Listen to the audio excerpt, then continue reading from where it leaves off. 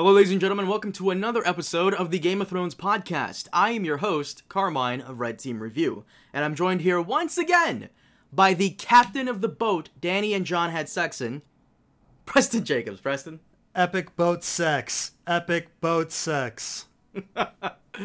Well, guys, welcome back to the Game of Thrones podcast, and today we'll be taking a look at Season 7, Episode 7, The Dragon and the Wolf. As always, we're available on SoundCloud and iTunes, so consider following us on those platforms to get episodes as they are released on your phones and wherever else. And if you do listen to us on iTunes, then please leave us a review. It would help us out a lot. And be sure to leave your thoughts down below on the current episode. We may cover your thoughts in the next podcast episode. Okay, so Preston, my love. Yes. There's been a game that we've been kind of doing this entire season. So basically, every time an episode comes out, I always ask you on a scale from 1 to 10, what would you give it? Now here's the thing. I feel like I've gotten good at predicting what you would give the episode, right? Okay. So I think last episode I gave a 4. Yes, you did. Okay, yeah. So how about this? Me and the audience are going to play a game. Just take off your headphones, count to 3, and then put them back on, and then I'll let you know. Okay, ready? Take off your headphones right now. Okay. All right, audience, he's going to give it a 6. Guarantee you. Are you back? Yeah, I'm here. Okay. Go ahead. I already told the audience what I think you're going to give it. Go ahead. I was going to give it another 4. What? Holy shit. Yeah. I said 6. Oh, my God. You give it a 4, dude? Really? A 4? For different reasons than the last one. This one, it was so boring. They were killing so much time through the entire episode. You know, just these panning shots and people staring. The Hound, like, putting down a box and slowly preparing. Yeah, there's just so much time killing. That's what really kind of sunk the episode for me, really. Like, it didn't need to be an hour and a half. It could have been 30 minutes. Yeah. I enjoyed the episode. I would give it a 7.5. Maybe I'm just being a little bit more generous than you, but I did enjoy the episode. The reason I don't give it like a 9 or a 10 like fucking everybody else is because there were a couple of nitpicky things that I thought were dumb that kind of added up. Not only that, but shout out to Star Wars Explained on Twitter. He tweeted out to me when I tweeted out that boat sex wasn't earned, and he tweeted back out to me how that makes the most sense. That's the sentence that makes the most sense for this entire season. And it is. Like, boat sex was not earned. We've discussed it ad nauseum. It was dumb. Well, I mean, the number one rule of movie making, show making, is show, don't tell. Mm-hmm. And that was the entire problem with the Jon and Dany relationship. Other people were saying that they were in love. And even when you got to the point... Wait. Which people? I don't remember. Who said that they were in love? Tyrion told Dany that, oh, Jon Snow is in love with you. And then earlier, Davos said, oh, Jon, you've been staring at Dany's chest. But I didn't really get the sense that the two... Yeah, I didn't either. What the fuck? What are they saying that we're not seeing? Right. Because, they have no sexual chemistry. They share, relatively few scenes together. Mm-hmm. I mean, they argue together. Then Jon asks for the dragon glass, or she gives him the dragon glass. They look at the cave drawings, and then she lands with her dragon, and they get interrupted by Jorah. And then she saves him north of the wall. Or no, then they say goodbye, and they're already, like, sweet on each other when they say goodbye. And then she saves him north of the wall, and he's, like, passed out, and they have their handhold. They handhold. And then he hands her a dragon bone. and then they're having boat sex. Well, then they agree to have boat sex, and then they have boat sex. Yeah. I mean, I guess there were enough scenes. I just think that they would have, if they had the topic of their scenes be a little different. They just didn't seem to connect on any level. Well, this episode did give us a lot of firsts. I said in my review how this is the first time. It was weird for me because we've never seen Theon in King's Landing. We've never seen Jon in King's Landing. We've never seen... I don't think we've ever seen Davos in King's Landing, have we? I mean, besides the Battle of the Blackwater. Like no, he never stepped foot on King's Landing, ever, before this season. Yeah, I mean, other than being in the boat near it. Yeah. And you know what else is weird that I thought? Because I just finished watching your review a while ago. I noticed something that you even missed. Where was Gendry? Yeah, Gendry just disappeared. Yeah, he doesn't even come back. It was kind of interesting that the Eastwatch was fuller than it was when Jon arrived. Like all of a sudden it looked like the wildlings were there. Maybe the Brotherhood without banners was there, the missing Brotherhood. But there's definitely more people than the first time they went, where it was just kind of deserted. But I mean, I guess Tormund and Beric are dead, or they killed them off screen, or they're leaving it open. I don't know. They're probably leaving it open. Maybe have Tormund and Beric. Maybe this is how Beric dies. He tries to give Tormund an opening to go back and warn everybody. Yeah, I mean, that was a pretty big avalanche. I don't know how anyone would survive that, but... All right, well, we're jumping all over the place. Okay. Let's settle down with the meeting, the Dragon Pit meeting. So, you didn't like the Dragon Pit meeting. I thought it was one of the better parts of the episode. I didn't mind it, but there were a couple of things that were very dumb, which you pointed out that I kind of glossed over because I was just waiting to talk about it here.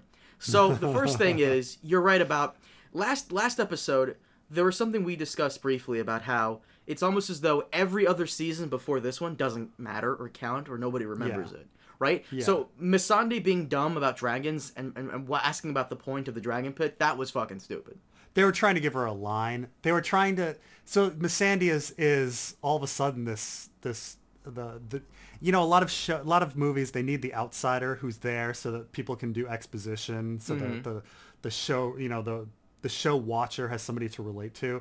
So she's sitting there asking about Jon Snow's name, you know, him being a bastard, as if we haven't watched 7 seasons of this and know that Jon Snow's a bastard. That whole relate to, like, that's something you do for seasons 1, 2, and maybe 3. You don't do it for season 7. Yeah. I guess they still think they're getting new watchers or something in season 7. But I guess, you know, so it was the same thing here with the Dragon Pit. Mm-hmm. You know, They needed to explain it to somebody, and so they're like, well, Missandei doesn't have any lines. She seems to be the best person to do it. But that's the dumbest thing they could have given her. Ask about why dragons need like a place to call their own. Well, you know why. I mean, season 4, dude, you were there. Right, you had a dragon pit in Meereen. Right. I mean, it probably would have worked better with Pod. I think maybe Pod should have asked about it or something. You know? Because he didn't have any lines either, or not many. So I wanted to briefly discuss Cersei's Queensguard. I'm a little torn on them this season. In your review, you mentioned how they don't move in to protect their queen when she's threatened, but I guess the argument for that is that the Mountain is the main Queensguard guy who does everything. I guess the others are just there for backup. But the Queensguard this season, I'm torn on. I love their outfits. It's unique, and it keeps to the tradition that every family who has ruled has their own style for it. Targaryens had that silver, Baratheons had the gold, and now the Lannisters have the black. It's fine. I like it, but it does seem like Cersei went to the tailor and told them to suit up all of her team with the most evil-looking outfits they have. Right. I mean, yeah, it is kind of weird that she's wearing black because she's evil, and you know she's transitioned to that. I mean, the Kingsguard. It's funny because it's become a running joke. The Kingsguard and Queensguard, they're so incompetent that them not protecting Cersei is actually consistent with all the other seasons. Right? Because, I mean, they let Joffrey die. They let Tywin die. They're just incredibly incompetent. They let Tommen die. I suppose nobody... I don't know what happened to the... Did they send a Kingsguard in the show with Myrcella? Because yes, at first on season 2, you can, if you look carefully, you can see a Kingsguard on the boat with her. But I guess he just went to escort her and brought her back. No. He went to escort her, and then he came back by himself. So Sir Aerys Oakheart somehow came back, and that was pretty incompetent. So you know, I'll give them a pass. They're consistent. But they just can't protect any of their monarchs. Yeah. What's kind of funny is so they did mention Sir Preston Greenfield, which of course I remember because his first name is my name, and so. They never showed him die, so I assume that like Sir Preston Greenfield is still alive and still in the Kingsguard. Oh, geez, I was looking something up and a video started. But But right, I mean, certainly these Kingsguard must still be around. It's like what happened to Danny's Blood Riders. Like we don't. They all got killed. When? During season 2. No. They made it to Karth. They were in Karth. No, yeah, but by the time she made it to Karth, like any of the named Blood Riders, they were all dead. There's 2 guys that still had names. Oh, really? So remember in the so she has 3 Blood Riders, and she sends them in 3 different directions to try to get out of the Red Waste. One guy comes back with his head cut off. The other 2 survive, and they're her Blood Riders. They're her main Blood Riders in Karth, and then they just disappear after that. Like once you arrive in Slaver's Bay, her Blood Riders just kind of disappear from the story. It would be nice. I don't know why, they couldn't get these actors back or something. Like why? Like they hired new Dothraki number 3 or whatever to walk around. Like why not hire the old Blood Riders and have them be there? I'll just be like, oh, where have you been? Around. Did you ever see the last episode of Boy Meets World? I feel like the only reason you asked me that question is because I would be young enough to have seen it. I've never seen it, but apparently the last episode of Boy Meets World is really hilarious because there's one character that just kind of disappeared early seasons on, and then they're in graduation, and all of a sudden the character's there, and they're like, "What are you doing here?" And he's like, "I've always been here. What are you talking about?" It's just that the plot never centered around him anymore. He's like, "I've just been around," like, "Oh, okay." Like. See, I like that. At least that would be a nice, like, fully aware thing for Game of Thrones to do, but we know they won't do it. They like to pretend certain characters don't exist anymore. Yeah, it's true. So, the other thing that I was really confused about, and this is something that we were also confused about with Episode 6, and many people were confused about it as well, not just you and me, was the whole thing about whites being killed by dragonglass. Yeah. Wait, I know you hate this, but the theory here is that the reasons the white... This completely... what happened in Episode 7 shits on this theory. The theory here is that the reason the whites were taken out by the dragonglass before was that the Night King allowed it to be a thing for his master plan to work. Yeah. Sounds like some wishful thinking, some honeypotting as the fundamentals would say. They don't have any logic to it. But I mean, now they've kind of firmly established that the dragonglass kills them. But yeah, we saw Jon.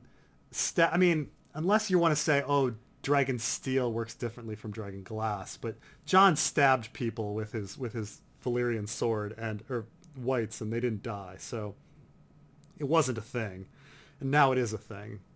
I guess they thought that the white army was too overpowered, and so now they want the living. Well, to have that's a little, the point of them, though. Yeah, they're not just zombies. They're more than that. Right. Whatever. The one thing I was looking forward to seeing during the whole meeting thing, which if this meeting thing is a thing in the books, you can guarantee that everybody will attend it. But I was looking forward to seeing some representatives of Dorne, the Stormlands, the Riverlands, and even the Vale there. But of course, nah. But just to play devil's advocate, I guess you could argue that the Reach. Do you think Robb and Aaron is ever coming back? Yeah, last season, of course. They have to. Otherwise... You think they're going to bring him back last season? Yeah, God, yeah. Yeah, of course. What about Edmure Tully? Do you think he's ever coming back? They better bring back, They better bring back so many fucking people. They better bring back literally everybody who could possibly still be alive. They better bring back Edmure Tully. They better bring back Edmure Tully's wife, I guess, hopefully. They better bring back, Sam's mom and his sister. They better bring back everybody who hasn't, died yet for it to actually make fucking sense. All right, I don't think it's going to happen. I mean, okay, I would say that Robb and Aaron, I'm going to give a 50% chance of him returning. I would say that Edmure Tully has a 25% chance of returning. Really? Because they've already screwed it up. He was supposed to be at Casterly Rock, and he wasn't. So... Well, someone in my comment section said, well, what if Edmure Tully is still, in the Twins? I mean, Arya just left him there? Okay. Well, maybe she didn't know. But I mean, it goes against Jamie said he was going to go to Casterly Rock. Right. It's fine. Maybe they well, maybe changed their Jamie mind, moved but- him somewhere else. So, because they were aware that the Casterly Rock was going to get attacked. Right. It's all a little weird considering that the Dornish army has not been in a single battle, so that they are a fresh army. Mm-hmm. So everybody should be saying, "Oh man, we really need the Dornish," but it's not going to happen. The Dornish are never going to appear. Well, let me ever play again. devil's advocate for a bit here. I guess you could argue that the Reach, the Riverlands, and Dorne are without a ruler. You know, so each house can remain because each house has decided to remain like neutral in any conflict regarding Cersei, the Northern Vale Alliance, and Dany. The Stormlands, I guess, are under Cersei's control, and I guess the argument here for why nobody else showed up is that they're staying out of it to see what happens and who comes out on top. Also, because winter is coming, they don't want to waste time on meetings that that could get one of them killed or whatever. So remaining neutral until winter is over. I like how in this episode Cersei calls all of her banners like she only called son of. We're gonna get to that. Okay. But like I guess like they want to remain neutral until winter is over because like that seems like the best bet. But then again, they could have cleared up this whole situation with a scene that takes like less than 30 seconds. You know, are the other High Lords of Westeros attending? They've decided to remain neutral, my lady. Like, you could just... Yeah, or Cersei just say, I represent all of them. Mm-hmm. You know? Which would show how much of a douche she kind of is. Right. I mean, it could have been done pretty easily. Mm-hmm. Where the Stormlanders and Riverlanders, I represent them. Oh, okay. And like you just said, so has Cersei been using the Lannister army from, like, Casterly Rock the entire time? Like... It's tough to say. It's very clear that they take other people and put them in Lannister garb when they like weren't Tarly forces in Lannister? I mean, were there Tarly forces there, or was it just during the battle during that spoils of war battle, you could clearly see some Tarly soldiers like in their own gear, not in Lannister armor. Really? Mm-hmm. They had made some Tarly gear? Yeah, last season when Sam was heading over there, you could see some Tarly soldiers in their own gear. Yeah. Huh. All right. But I'm glad that this is like a consistent thing now, that each house has like their own banners. I guess you could argue that the Lannisters have so much money, or maybe forces loyal to them, that they were still holding on to, their own forces from their own house. But when she calls the banners, I was a little surprised. I'm like, oh, we haven't seen Lannister generals from other houses since season 2? Yeah, since season 2. Yeah, since season 2. Like, from the, I want to say we saw him in season 1. I don't even know if we saw him in season 2. We saw him at the end of season 1, right? With Tywin's War Council. Yeah. But that's bad. I mean, unless you're counting Amory Lorch and stuff like that in season 2, I suppose. But the whole meeting, the whole Dragon Pit meeting, you didn't like how Dany entered. You didn't like that, did you? Well, it like I say, they were pretending like we hadn't seen this before. Like I'm not thrilled to see a dragon anymore, so I don't need the awe-inspiring music. Right. The Hound was gearing up to this reveal of this white, and yeah, we saw the white already. So it was a bit odd to have all of this anticipation for something that we've already seen. I guess they were trying to build up tension to it, I guess. Yeah. Like, what if the white didn't reanimate because he was so far far but he'd from already the wall? knocked on the crate and everything. That's right. Yeah. So I don't know. I don't know what they're. I mean, they clearly had a thing where they're like, okay, script wise, let's just have a scene where everybody's together. It's gonna be awesome. So then they get all the actors together, and then they kind of say, well, okay, well, what are we gonna have them say to each other? And they didn't really have very much to say to each other. Well, Euron had a lot to say. Euron was the most interesting part. Really? Grant, but you liked Euron? Yeah, I mean, I thought it was clever. I thought it was a clever little trick that Euron would say, I'm getting out of here, and then he's not. Mm-hmm. I liked that. He's gonna go get the Golden Company, and Theon's gonna intercept him. Yeah, I mean, I don't know what he's going to do after that. I don't know how if they own the sea, what else can be done. That's how you know he's going to die next season, because what else can they do with him? What else can they do with him, like Littlefinger? But I thought it was a little clever. I've been enjoying Euron the whole season. Some people talk a lot of trash about him, and think he's cartoonish. But What? I Really? frankly, yeah. But I've enjoyed him the whole season. I wish there was more of him. He's not. He's not cartoonish. He's basically Ramsay with a boat and an eye patch, kind of. Yeah, that's true. But the Dragon Pit meeting, I thought it was all right.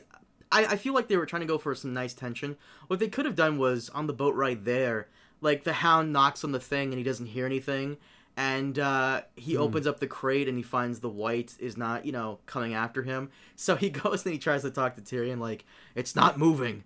What do you mean it's not moving? It's not like it would be like a nice little comedic thing. I would have done it like that, Yeah. where they want to show like this dead man coming back to life, but maybe because they're so far from the wall that the Night King's magic or whatever he's using to reanimate him, maybe it's just not working because they're so far out. I mean, that would be an interesting thing if, like, I mean, you're right that if they did the scene, like, he pushes over the box, then it's just a dead body. Yeah. And everyone's like, what? And then they walk over to the dead body and he jumps up. That would be kind of interesting. I mean, I guess they attempted that with the kick over of the box and then him suddenly running. Maybe it was too many. Maybe my problem with the scene was too many cooks. They Too many cooks. just Does anybody really know that reference? Too many cooks? Yeah, too many cooks.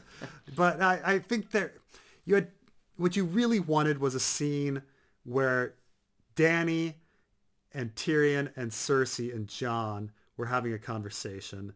And then everybody else is kind of just there. I mean, poor Brienne and Pod. Like, they did this 2,000-mile trip down to the capital. Pod has one line to Tyrion about how he's glad he's not dead. And then Brienne has a couple. She talks to the Hound briefly and tells Jaime to go talk to Cersei. And then they got to walk all the way back. And then, or Miss Sandy sails all the way there, asks about a dragon pit, sails all the way back. Jorah explains to Miss Sandy the dragon pit. Like, why were they even there? Oh, that's right. Previous seasons don't matter. I keep forgetting about that. Yeah. But I did like the dragon pit meeting. It could have been better in some places. They clearly tried putting some tension in there, especially with the Hound in the mountain, which that Clegane Bowl tease though. Yeah, I mean, clearly, they're going to give the fans what they want. It's sort of like the complaining about Gendry. Where's Gendry? Okay, we've got to bring Gendry back. Well, everyone's now been forcing Clegane Bowl. That I think it's going to happen. Yes. But it was already hyped up in season 1 when they had that brief exchange. Yeah, I mean they fought in season 1. Mm-hmm. There was a Clegane Bowl. Do you think we should have Gendry back though? Like, do you think we should have Quaithe back? Do you think we should even go for Clegane Bowl? Do you think the show works best when they stop giving the fans what they want? I think Gendry will return because I think they need to have a Gendry Arya talk, one last talk, and then they can kill him. But Quaithe, I don't think they'll ever bring Quaithe back, which is sad. I do think Melisandre will be back. She was gone for most of the season. Yeah, and I think she'll show up maybe with R'hllor followers who will all of a sudden want to fight in the war. At some point. Yeah, but at the same time though, it's so basically we're doing. You probably never played the game, but have you ever played the game Mass Effect? No, right? No. Okay, so basically Mass Effect is you're Captain Kirk, but cooler. And throughout the first 2 Mass Effect games, you're basically building your own, meeting people, meeting friends, making alliances, blah, blah, blah, because there's a big threat. There's giant space robots who are going to come and kill everyone in the galaxy. And by the 3rd Mass Effect game, it all comes, full circle because all of those alliances and friends you've made, they're all gonna come back to help you. Everybody you've met is gonna fight alongside you, and that's what it's really starting to feel like. Like everybody we've met, everybody we've come across, everybody whose name was spoken, they're all gonna be here. And I don't know how I really feel about that. I mean, do I want to see the Dornish up north fighting with the Starks? Not really. Yeah, and I doubt we'll see any Dornish. But yeah, I'm just thinking that, the one, I guess there's two Essos plots that are still unresolved, and that's the Iron Bank and the R'hllor followers. And they did seed enough of the R'hllor follower stuff that really they need to come back into the story. So I think Melisandre is going to bring some forces, so I think at least that's going to be there. But I don't think the Dornish will ever appear ever again. So it's done. The Dragon Pit meeting, did you enjoy the whole thing besides those little nitpicks you said in your review? I mean, it was obviously I thought they were killing time, but yeah, obviously it's still neat to see all the characters together. They were going for that.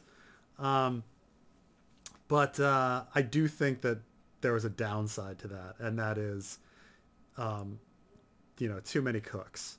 They used to do this thing for the Super Bowl where they would book 7 different acts, and then they would all play 1/3 of a song, and then they'd all appear on stage together, and I never really liked that. I was like, let one person shine. You don't need everything. Everything can't be as awesome as We Are the World. We Are the World works. One, because it's a catchy song, but you don't need to have everybody in one place because they can't all shine. So I mean, Theon's there, everybody's there. Missandei, funny enough, all doing nothing. Robin Arryn wasn't there, but Theon had to be there because of course Theon had to be there. Like Bronn. Did you notice how it's so apparent that the actor for Bronn and the actress for Cersei, do you know how it's so apparent that they hate each other, that they can't be in the same fucking room? Because they're exes, yeah. Yeah, how he says, "Oh, leave the important people to talk." You're leaving Missandei behind there. You're leaving. I guess Pod didn't get to go, but why? I guess Brienne is Sansa's representative. Theon for the Iron Islands, but nobody for the Vale, Reach, Stormlands, or Dorne. I feel like the showrunners think the viewers are kind of dumb. I mean, their job is to make this show for the average Joe Schmo, and the average Game of Thrones viewer does not watch YouTube videos. The average Game of Thrones viewer does not come on and look up, theories about who Jon Snow's mom could be. They don't do that. The average Joe Schmo watches Game of Thrones, gets hyped, talks about it at the office Monday, Tuesday, maybe Wednesday, and doesn't think about it until next Sunday. Till next Sunday comes around. So the average Joe Schmo probably doesn't care who rules the Stormlands, the Reach, whatever. But to the fans, the diehard fans who actually go out of their way to buy the DVDs and the T-shirts and all that, the ones who do look up the YouTube videos, they should probably answer these questions for them. It's funny because so at work, everybody knows me as, the rumors go around oh man, Preston Jacobs is this Game of Thrones guy. And so every once in a while, somebody comes into the office and then is and they say, "Oh, you're the Game of Thrones guy," and it'll be a casual. And they'll be like, "Oh, what'd you think of the episode?" And I'll be like, because I don't want to trash it to this person who's clearly a casual fan. So I'm like, "Oh yeah, no, it was great, yeah." And they're like, "Yeah, I thought this was really cool." And I'd be like, and then I'll throw in one thing that doesn't make sense to see how they react. And I'm like, "Yeah, what'd you think of the scuba zombies?" And they're like, and then, but it's funny because I want to see how the casual reacts, and they'll be like, "Yeah, that was a little weird that they were able to get down to those." Yeah, and then they'd be like, "Yeah, where did those chains come from?" So I mean, even casuals are aware of these things, but they're willing to ignore them. It's not as important. They notice them. They know it's an inconsistency, but they don't really. It's not that big of a deal to them. They don't obsess about it like we do. It's not a deal breaker. The one thing we're gonna get off a little topic here. The one thing I was discussing with a couple other YouTubers, why a lot of Game of Thrones, well, not a lot, me, you, and maybe one other person, why we don't like certain things with the show, and the reason is because the show never has any mystery. I mean, even I was talking to a friend of mine. She's a casual, and she was telling me how, because she was trying to act like she read the books, she didn't. So yeah, what do you think about the theory that Ashra Dane is actually Jon Snow? Dude, you never read the books. Where'd you get that from? I saw a video on it. The show never really gives the whole aura of mystery around it like the books do. In the books, there is a debate of whether Jon Snow's mom really is Lyanna Stark or Ashra Dane or who Cold Hands is. Is it Benjen? But the Children of the Forest said this, so could it really be Benjen? But there's no aura of mystery in the show, and that's the one thing I would say it's missing. We're at the end of season 7. Maybe this 8th season might come in 2019. Who knows? But that's the one thing I know for a fact that you hate about it, and low-key complained about it, is that there's no aura of mystery. There's no thought behind challenging the viewer, the casuals, how to really look at it. there's no shock anymore. We all, plot armor all of a sudden came in the middle of season 4, right? Season 4, I would say season 5, but okay. Yeah, when they went off book, right? Mm-hmm. I think people were very shocked that Oberyn Martell died. But because they really did build it up like Oberyn was going to win. But after that, everybody died. Jon died, but he came back, and everybody knew he was coming back. But nothing was a surprise. I don't know anyone that thought that Arya was going to die. Mm-hmm. With or without. And that's why you've been championing that the entire time. The entire season, you've been wanting Arya to die. Yeah. That's what you've been wanting the entire time. Would have been incredible. Or I just had some other things, my idea, if Pod were a Littlefinger agent. Mm-hmm.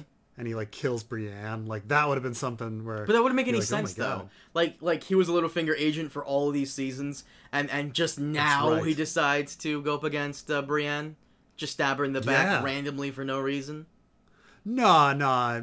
Come up with a reason, but she threatens to expose Littlefinger, and then he kills her, something like that. And then he's been secretly a great fighter this entire time, and he's been losing to her. In training sessions, getting his butt kicked constantly, and then he's actually this incredible fighter. That would be hilarious. So the best part about the Dragon Pit stuff, the best part about the Dragon Pit stuff, I'm sure you would argue, is Tyrion and Cersei. That was great.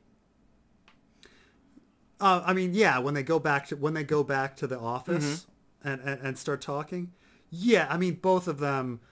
both of them are incredible actors, and so it came together pretty well. I don't have many complaints about that, actually.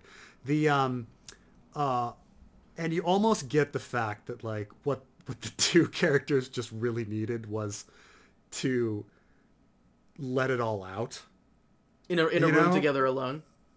Yeah,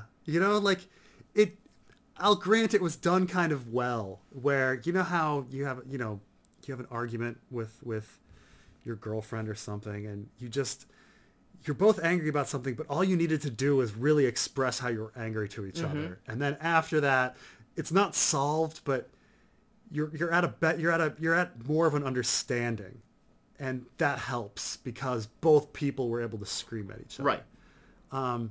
And that's what worked about that scene, is both of them. It didn't make sense that Cersei was saying that Tyrion killed her kids, but behind it all, and I think Lena Headey did this, it didn't matter if it made sense. She was expressing that she had sorrow over the fact that her kids died and that her father died. And it wasn't, all of the logic didn't matter.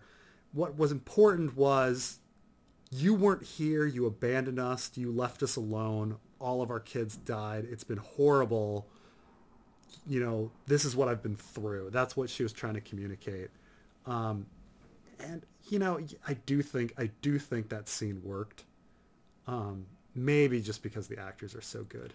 I don't know. None of the I would argue against you that her blaming Tyrion for Tommen and Marcella's death makes actual perfect sense to someone like her, because we've all had that, even if you haven't expressed it openly. We've all had that one thought in our head. Well, I wouldn't have this if it wasn't I wouldn't have. For example, I remember someone on Reddit a while ago was blaming their own mother for why they were having diabetes, because their own mother would never stop them from drinking soda. But you're 30 years old. Yeah. I mean, can you really blame your mother? Like it's one of those things. I don't know what's. I'm sure there's a word for it. Where I'll grant you that. Yeah, it does make sense. But Tyrion just accepting it probably is the thing that didn't make sense. But he kind of just maybe he was just accepting it to just let her have that one. You got to pick your battles. Yeah. Right. Now, that scene is interesting because they cut it off at the end, and all of a sudden they're cool. And a lot of people are discussing what happened at the end of that conversation. And I don't know if the writers have already... I mean, granted, maybe they've already written the scripts for season 8. I don't think so. But, you know, I think the writers were leaving it open. Mm-hmm. Like, well, we haven't decided if Cersei and Tyrion have a conspiracy going. We haven't decided how it all came together. We won't paint ourselves into a corner. We're gonna leave this open. But here's the thing, though. They left it open, fine, and it's a good thing that they left it open, because throughout this season we've had some friction between Tyrion and Dany. We've had, like, yes. Remember the whole thing? Yes. She doesn't listen to me. You've got to find a way to make her listen. Like, you've had these moments between her, like, you know, when right in episode 6 when he's talking about the successor and she doesn't want to talk about it, and episode 4 where he's like where she gets mad at him because, you know, he's telling her to do this and that and all his plans have failed. Yeah. So yeah, that friction is there. They did a good job with that. And it's funny because a lot of people have been complaining about Tyrion's dwarf-splaining. Like, why is he leading the conversation constantly when Daenerys is the queen? Why is he taking the mic at the Dragon Pit? Why does he, like, have the plan for attacking Westeros when he's the least experienced militarily? Because he's been all over the place. He travels. No, I think if I were going to make an argument for it, it's during season 2 when he was Hand, and perhaps I'm projecting Book Tyrion into this. Book Tyrion loved being Hand. He was intoxicated by the power. He wasn't good at it, but he thought he was good at it, and he loved the power. Mm-hmm. And his resentment for his father is... part of that resentment for his father is that his father came back and took it from him. And so I see perhaps what they're doing with Tyrion here is that he wants to rule the world like Tywin wants to rule the world. Like Tywin had all of this power as Hand, and he wanted to regain that power as Hand. He was running the country under Aerys, and then he wanted to do it again under Joffrey and Tommen. But, you know, and so I think Tyrion is that same situation. He has all the power as Hand, and he wants to control Dany. And they could have put that out there. All he needed to do was basically you're right. In the books, they make it clear, but in the show, they don't make it clear that Tyrion really enjoyed being Hand. So just basically have that scene where he and Varys are talking, where he admits to Varys, I liked being Hand. It was quite intoxicating. Right. See, a lot of these things, a lot of the issues you and I have with the show is basically we don't really know what the characters are feeling because they just waste time on stupid dialogue instead of actually telling us how they feel about certain things. I know a lot about cocks. That's what I'll tell you. I know a lot about Westerosi cocks. But yeah, so a lot of people were reading into it, like, what does Tyrion's stare mean at the end when he sees Jon Snow watch in? And if I were really going to say, like, what I think he's feeling is, oh God, Jon Snow's taking away my power. Right? Like, I want to rule the world, and Jon Snow, if he's sitting there advising Dany, me and, you know, Varys and I can't be advising Dany. If that's how I would read it. I don't know how to read it. I don't because there's so many different ways to, and I'm trying to just pick one. But it just doesn't seem right. Like, what if he is power hungry and Jon Snow is stealing it? But at the same time, that's not really in his character in the show. I mean, you're right. Well, at least it hasn't been his character for a while. You know, now he's been talking about democracy and helping poor people and breaking the wheel. So yeah, it's a little weird. but at the same time, it would start to make sense on why he needs to dwarf splain and take control all the time. You know, or like one could argue that's the reason why he sent Jorah away. You know, let's move on to Winterfell and the atrocity that was Winterfell. You know what? I get to be mad at this because he is my favorite character, and I hate what they did to him. So in case you probably didn't hear about this, but there was a deleted scene that we already have our first deleted scene for Game of Thrones, where Sansa, after she has her conversation with Littlefinger, goes to Bran and talks to Bran about it. So your one annoyance with that whole Winterfell thing was how Bran came out of nowhere to help them. He was the, what was it? What you call it? Deus Ex Machina? Is that what you called it? Yeah, it's definitely a Deus Ex Machina. But she went to him. Deus Ex Machina. She went. This was supposed to be a scene there, but I guess they wanted to really surprise the audience. It was supposed to be a scene there that where Sansa goes to Bran and they discuss it briefly. I made the joke that Bran finally got his copy of season 1, rightly so. Mm-hmm. And look, I'll say this. You argue that Bronze Jan Royce, how it didn't make any sense, that he was completely okay with it. Yeah, she's a liar, but Bronze Jan hates Littlefinger, so I guess he's willing to overlook the death. No, I'm not saying that it's I mean, what's illogical is that Littlefinger didn't have a plan, which is ridiculous, because he should have a contingency plan for all of those things. Look, I could totally see Bronze Jan turning on Littlefinger. I could totally see Bran spilling the beans. All of that's logical. I think what I don't like is it's not a very good arc for Sansa because it's trying to make her look clever when it's not. Like, it's just Bran saving her. It's Bran presenting her with all of the information.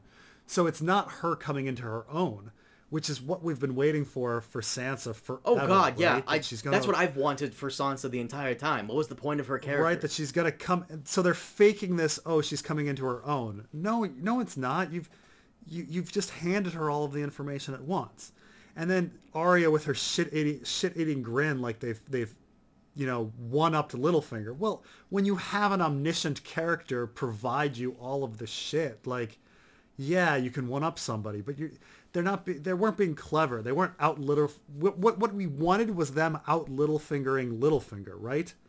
That would have been satisfying, but they didn't. They just had it handed to them. Well, like I said, just to argue against you, just to play it, you could argue that despite him saving Sansa from Lysa's craziness and from, King's Landing, that Sansa is just playing the game, using Littlefinger for when he's useful, and when he's not, she's tossing him aside. I guess she's being a player. But the only real evidence against Littlefinger is him betraying Ned, which is more than half of the characters there that witnessed it are still alive. Like, the way you could have done it was, like, have Cersei send Sansa a letter. And then Sansa reads it, and she's like, she disregards it because it's fucking Cersei, and she wants to split them apart. Yeah. Fine. But then the Hound and Varys were there as well, and they're still alive. The way I would have done it is, like, have Cersei send the letter to Sansa, specifically telling her Littlefinger betraying Ned, with Sansa disregarding it because it's Cersei, and then have the Hound, who has protected Sansa before, come in and back it up. And then, maybe later on, if Varys takes a trip to Winterfell or whatever, she can corroborate it with Varys too, and then you have 3 different sources all saying the same thing, because the Hound is neutral in this conflict. He left. Arya can back that up, and so can Brienne. And then you have Cersei, the opposition, and then you have Varys, who is on the side of who is an ally, essentially. So that's how you would get him. But, like, the whole thing of him about, what did they get him with? Lying about the dagger? That was the last one. I mean, they apparently got him on like 7 different things. So they called him out treason. On, like, who is he really, like? They called him out on Ned's coup. They called him out on murdering Lysa. They called him out on, which, Sansa knew. They called him out on Jon Arryn, on murdering Jon Arryn. They called him out on sending the letter to Catelyn. They called him out on the dagger. And they called him out on giving her to Ramsay. Well, okay, all of those can be defended except for him betraying Ned. That's the only reason they should have killed him, was for him betraying Ned. The dagger thing, like, they can't really prove that he gave that dagger to some random cat's paw to kill Bran. Like there's nothing there. Right. They're getting him on lying to Catelyn. Of that, like framing Tyrion is essentially what they're getting him on. I mean, I don't know what they were going for. Like, I don't know if they're saying that Littlefinger sent the cat's paw in the show or not. I think it's best just to leave it open. I honestly think it's best just to leave the cat's paw assassin thing completely open. I mean, if I were a regular viewer, like if I were a casual, I would have to assume that Cersei sent it. That Littlefinger. Well, no, at this point I'd have to assume it was Littlefinger. Because it was his dagger, right? So it must be. Why else would a random cat's paw have Littlefinger's dagger? Because there is no him losing it to Robert Baratheon and Joffrey and any of that. So I guess the show is saying that he sent the cat's paw to kill Bran, which is pretty freaking serious. But I don't know how you can possibly defend that if Littlefinger were the culprit. But I mean, I think there is a defense for Littlefinger betraying Ned, and that is, I did what I did to survive, in King's Landing. Like, Joffrey was the king. I mean, that's what Varys said, right? On his stuff. Exactly. That's his explanation to Dany. But the whole thing of Littlefinger going down, it was just so dumb. Like, the whole thing about... Was Sansa even there? Was Sansa even there when Lysa admitted to poisoning Jon Arryn on his... Not in the show. Yeah, exactly. If she was the second time, I don't remember, because the first time, it's when they first meet, and then, like, right away she says it, which was dumb. And then I think the second time would have probably been after she tries to throw Sansa out the moon door. I don't remember. I thought it was so stupid, I've forgotten it completely. But goddamn, Carcetti, he is... I started watching The Wire. Carcetti, he is the man. Like, even with shit lines, even with shit dialogue, even with shit everything, he's still able to, take command of the entire scene. And the whole thing with the Boltons, like, he didn't know that Ramsay was a monster. Yeah, that was an honest mistake. Like Ramsay was not even a big player enough for anybody to take notice of him. Like, nobody really knew who he was or what he was.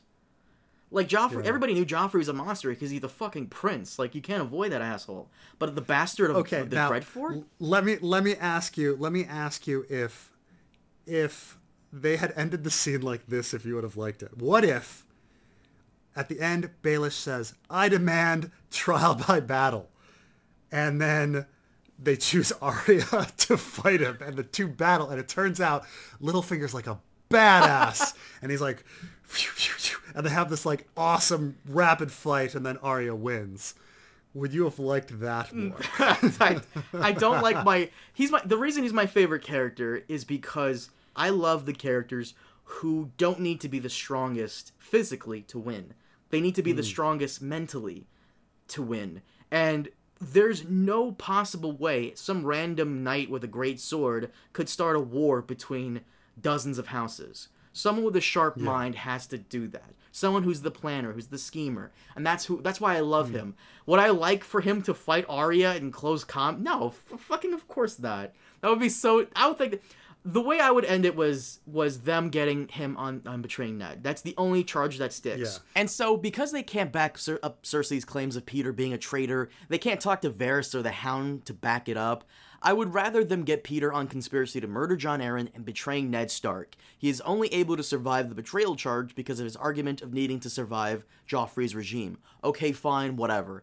I would have Sansa sentence him to exile. He is no longer allowed to return to the north and must walk out of Winterfell right now with everything he has on and must leave the region. He can go anywhere he wants, wherever he wants, but he must leave the north and never return. And this is like basically a death sentence. Winter is here, the north is huge, and it would take a normal person weeks, if not a month, to successfully leave the territory on horseback. He'd basically die of starvation, exposed to the elements, and he'd die alone. That would be interesting, and I mean, it would be interesting to like have the last scene him walking out into the snow, like clearly off to his death, but then there's like the sliver of doubt that maybe he'll make it. Yeah. And then, so if they want to bring him out, they want to bring him back for season 8. He's all of a sudden at Euron's side.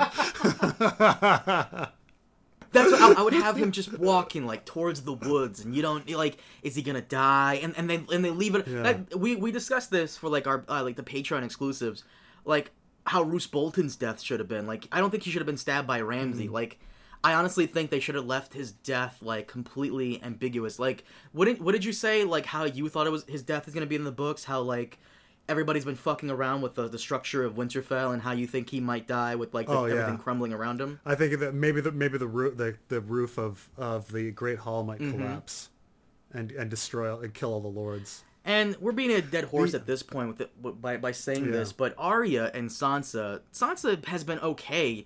For the first couple episodes, she was great. We finally got what we wanted from her, which was northern politics. You know, she was going up against Jon's stupid bullshit, and yeah, it was great. But Arya, ever since Arya came back, I just wasn't feeling her. I just didn't care. Yeah, I mean her character's just been all over the place. It's hard to connect with her. She goes from sweet sister that you're supposed to be, supposed to say, oh, it's so great that she's back, to fidgeting around, to confident, cocky, fighting Brienne, or in that trial scene. We haven't had anything consistent from her. It's hard to relate to somebody who just shifts through their personalities so quickly.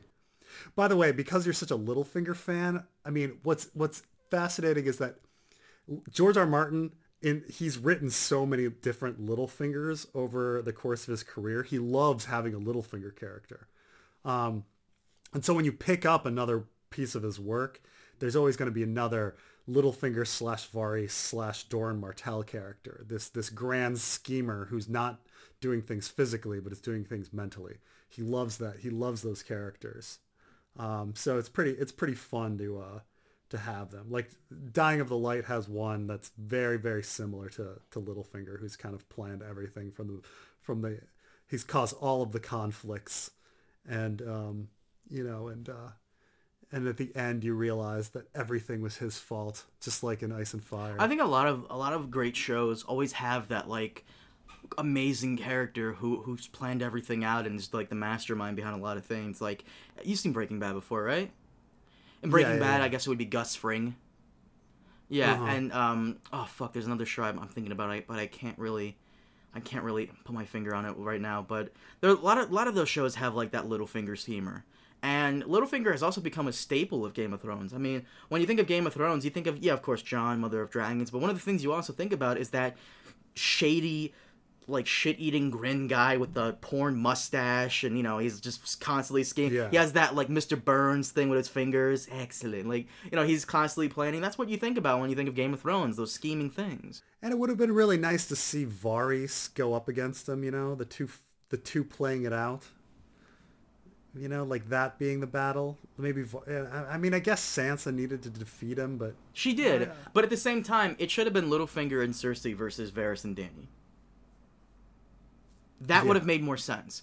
Littlefinger was working for Cersei once he realized that he couldn't get Sansa at the end of season 6. He had to get her by force, which was basically force her into a corner, into like coming into his arms, with Sansa realizing this and trying to stop him and trying to prevent the alliance between Dany and Jon from breaking apart due to Littlefinger's influence, due to his, him trying to drive a wedge between the Vale Lords and the Northern Lords, because without the Vale, the North is kind of fucked.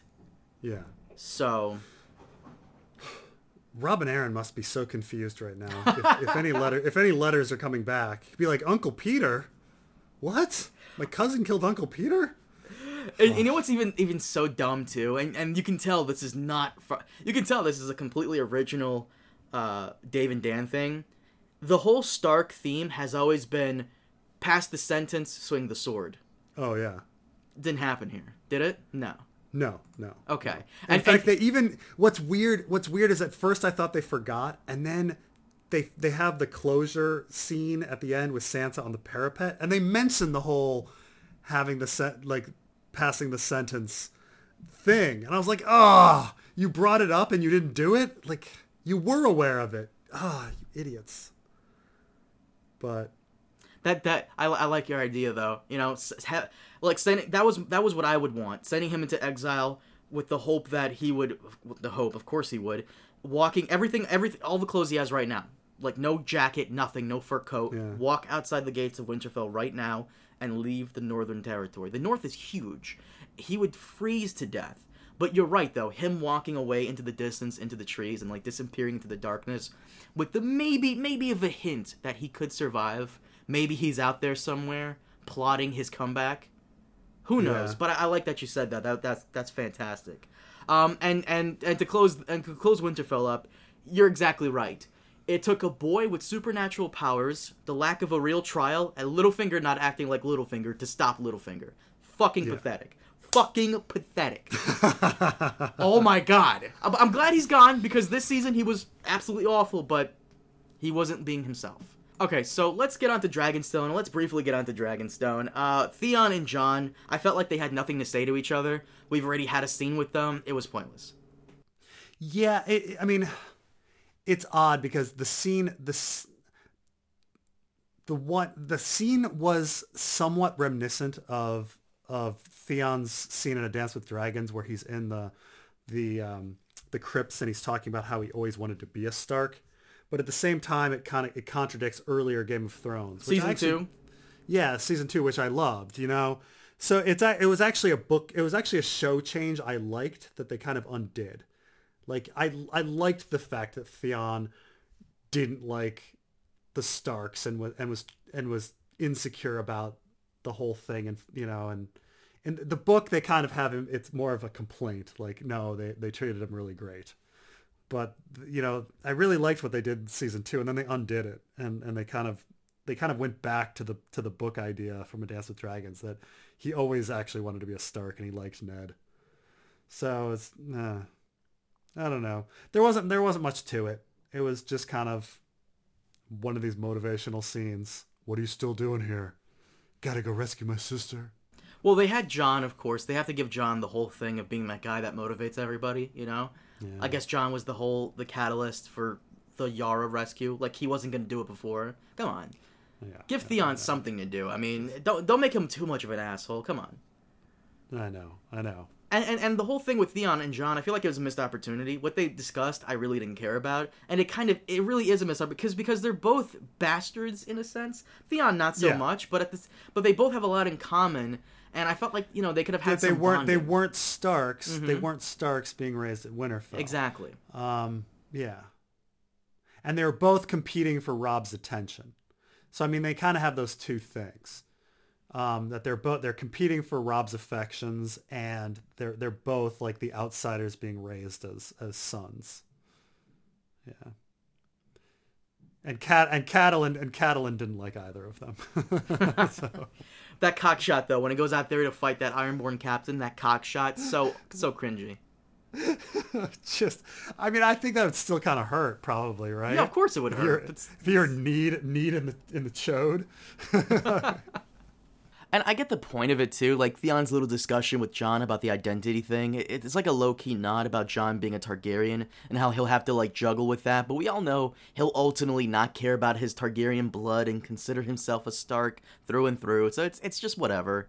Yeah, there's not much to say about it. It just kind of goes back to, you know, the cheapening of post-traumatic stress disorder. Mm-hmm. Like, you can somehow beat people out of it.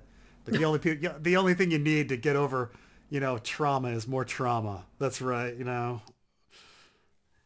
All right, well, let's get on to boat sex. Boat sex was awful. We kind of spoke about it briefly with Tyrion, but he randomly goes in there. Why? Why does he just randomly go into the queen's quarters? Why doesn't she have guards posted outside her quarters?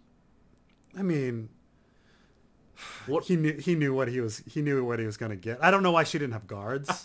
You'd think she would have some guards. And they'd be this is something I noticed you didn't complain about. Why doesn't Dany have like Dothraki guards? Why? I mean, you're right that like from a strategic situation, like Jon Snow could just kill her right then and there, and then you'd be like, oh my god, that would have been a twist. Oh my god, I would have gained respect for Game of Thrones right there. Imagine the door opens up and they're looking at each other longingly, and then he just stabs her. Oh god, that would have been the ending. Like, what? Oh my God. They were in love. And then takes out his knife, stabs her in the heart for the watch. For the Night King. I've been playing you guys the whole time. Oh, shit. I've been a white. I came back from the dead, remember? Oh, man. But Too yeah, good. we've spoken about this before. Boat sex wasn't earned. I really do miss Ygritte. It makes me, like, seeing them together makes me miss Ygritte. And the whole exposition thing, you're right, with Sam and Bran. Which, by the way, Sam never even stopped by Hornhill. That was never a thing. Oh, God. Yeah, I know. So rushed. This season was so rushed. We'll discuss it in our final season review. But, yeah. like, the exposition thing, like, what the fuck was up with Rhaegar? He looked like exactly the opposite of what I would have expected. You're right. I mean, he looked like Viserys, and they were trying to make him look like Viserys quite a bit, and they made him really look like Viserys. So the thing that frustrates me most about the Bran scene, is it was so much. It was fan service in this really weird way. Like, there's a group think on the internet about the love story between Rhaegar and Lyanna, and that how this is like a reveal that there's breadcrumbs throughout the book, like slowly revealing that this is a love story. And I was like, I don't know what book they're reading. Like, it's the first thing they say, that Rhaegar died for his love. Like, that's the first story we're presented. And throughout A Game of Thrones, Rhaegar loved Lyanna is in there several times from Dany's perspective. So, like, it's not any secret, but I've seen this groupthink headcanon thing, like, out in the community for so many years. And so the fact that I'm seeing it in the show makes me think that, like, Dan and Dave didn't really read the book very carefully. They just, they went to the message boards and they, like, checked, and they saw these people writing about how, oh, it's, you know, the Rhaegar and Lyanna thing is a love story. Because I don't know how you'd ever think that that's like a surprise reveal without, because the only way you'd think that is if you went online and found that groupthink mistake. Because it's so flatly in the book, like, the first thing that Rhaegar loved Lyanna. And then next you're introduced to the idea, Rhaegar raped Lyanna. Mm-hmm. And then there's the whole story is about, well, clearly there's two sides to this story. But there's nothing to discover. This idea that Robert's rebellion was built on a lie, and that, all of this time, like, the secret's out. They were in love. I love what you said about marriage in the show. In regards to Rhaegar and Lyanna. How Westeros takes marriage very seriously. Just look to season 3's Red Wedding as an example. It's very subtle. You might have missed it, but... Yes. Betrothals are a serious thing. And actually, I mean, they're so serious that Joffrey had to have, in the book, he had to have the High Septon dissolve his betrothal to Sansa. Mm-hmm. That's how serious it was. And he was actually reluctant about it. He had this whole scene in front of a court where he had to say, but I gave my word. And then people had to plead with him. No, everything is fine. Okay. It was in season 2 as well, episode 10. Yeah. But it was just Pycelle, I think. Yeah. They gave the line to Pycelle. Treason is treason. That was his thing. And so, it's not a little thing to say, like, oh yeah, Robert and her dad and Brandon and Ned, they all would have been so cool with Lyanna running off for love. Like, since when is marriage about love? Like, marriage has never been about love until the 20th century. Like, it's certainly not about love in Game of Thrones. So it's for alliance purposes, of course. Exactly. So right. So Jon was originally Jon Sand. That was his thing. but now it's Aegon Targaryen. That also doesn't make sense. Jon was always born in the South. Like, no one ever thought, like, before, maybe they thought he was born at Starfall, so he would have been, no, Starfall's in Dorne too. So if everybody thought he was born in Dorne originally, So it's not like, oh, he should be called John Sand. Like, everybody thought he was born at Starfall. But isn't it like where you're raised? It is where you're raised. Or I think there's a choice. I'm sure you can just call yourself whatever. Or does it go by the house of the father? I think it's just wherever you're raised. So like if you're No, you're exactly right, because like it's not the house of the father. You'd be a bastard from his region because Robert Maya Stone. Right, we have Maya Stone, but we have Edric Storm. Right. So calling him Aegon, did he take the Aegon plot from the books? No, right? Who knows what that's about? My God. Hey, I'm Rhaenys. This is my brother Aegon. This is my other brother Aegon. You ever see Newhart? I have not. Oh God, you need to. There's this old show with Bob Newhart where he runs a bed and breakfast in New England, and then there are these three guys who come in every once in a while, and one's named Larry, and he's got his brother Daryl and his other brother Daryl, and it became this like running joke. So, but Rhaenys, my brother Aegon, my other brother Aegon. But why would Lyanna name, like, that doesn't make any sense. That's the one thing everybody's asking. Why is Lyanna naming Jon after Rhaegar's other son? I don't get it. I guess some people were arguing that maybe because Aegon died, that she would be all of a sudden okay with naming him. How would she know that Aegon died? That's a good question. I mean, she's at the Tower of Joy when the Lannisters take the Red Keep. So, and as soon as they take the Red Keep, the Mountain crushes Aegon's head. So someone's gonna go out of their way. Nobody knew. I don't even think did anybody even know they were at the Tower of Joy? Like, how did Ned find out they were at the Tower of Joy? Do you remember? That's a big mystery. No one knows. Exactly. You think Varys told him? We have no idea. I mean, it could just be that, like, you know, that was his favorite place and everybody knew. But we have no clue. We have no clue how we found the tower. How, like, all we know is he went to Storm's End and then he went to the Tower of Joy. Mm-hmm. We don't know if he had an army behind him. We don't know if we kind of, you know, what's in that area. You know, what the tower is for. Is it for stopping Reacher attacks? You know, we have no idea what anything about it. Like, someone was saying, well, maybe she got a message that Aegon was dead, giving her the okay to name Jon Aegon. Well, no, but, like, how would she get the Raven? And why would the Raven specifically come to say that, hey, by the way, Aegon's dead? I don't... Forget it. It just doesn't make any sense. It just doesn't. Right, or, like, if it's a marriage for love, why is she interested in the prophecy? You know, like, okay, let's say she's on board with the prophecy. Wait, is the prophecy like, even a thing in the show? No. Prophecy's not even a thing in the show, no. But let's say it is a thing. I mean, she's on board with the prophecy and she's in love with Rhaegar. Like, yeah, there's no reason for her to name him Aegon. I don't know, man. Talking to you, you're making me hate the episode. I'm kidding.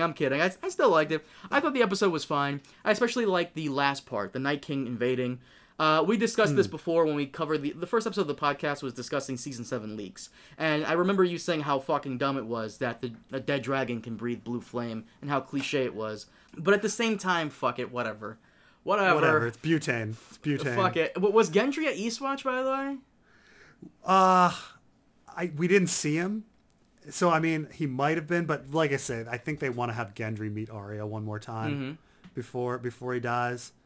So I think they were just like, well, we can kill off Tormund and Beric. I don't think Gendry will die. I think what will happen is they'll get all the representatives from all the other regions, Robin Arryn, Edmure Tully, Gendry, I guess, Ellaria if she's still somehow alive and not mentally destroyed. Like, they'll get all the people who everybody who, you know, owns whatever. Maybe Jon Snow dies and it's Sansa there instead back in King's Landing. And they all decide to just, you know, Tyrion, just the Western lands. Yeah. And they all decide to vote for Dany as queen. That's the democracy that's breaking the wheel. Oh, right. Yeah, I suppose that could happen. So what did you like about the episode? Let's close this up. What did you like about the episode? Yeah, yeah. I liked the dragon, even though exploding wall is kind of weird. It was still The it was atomic still Godzilla cool. breath. It was still fine. I liked the scene between Cersei and Tyrion. There was some good dynamic there. Um, the Yeah, I mean, I liked the Hound for some reason, even though it was drawn out. Um, I guess I liked it, him being there and being and facing the mountain and I'm trying to think of anything else. I mean, I liked the brief exchange between Beric and Tormund. I guess I would have liked actually seeing more of their life at the wall. um, I don't know. I guess that's that's about it. What did you think of the humor, the jokes with Sam? Do you think that the humor, like, do you think that Sam is a comic actor? Do you think it works? Huh. I don't even know the actor's name, but is he the comedic character because he's the fat oaf, or is he a comedic character because he's funny?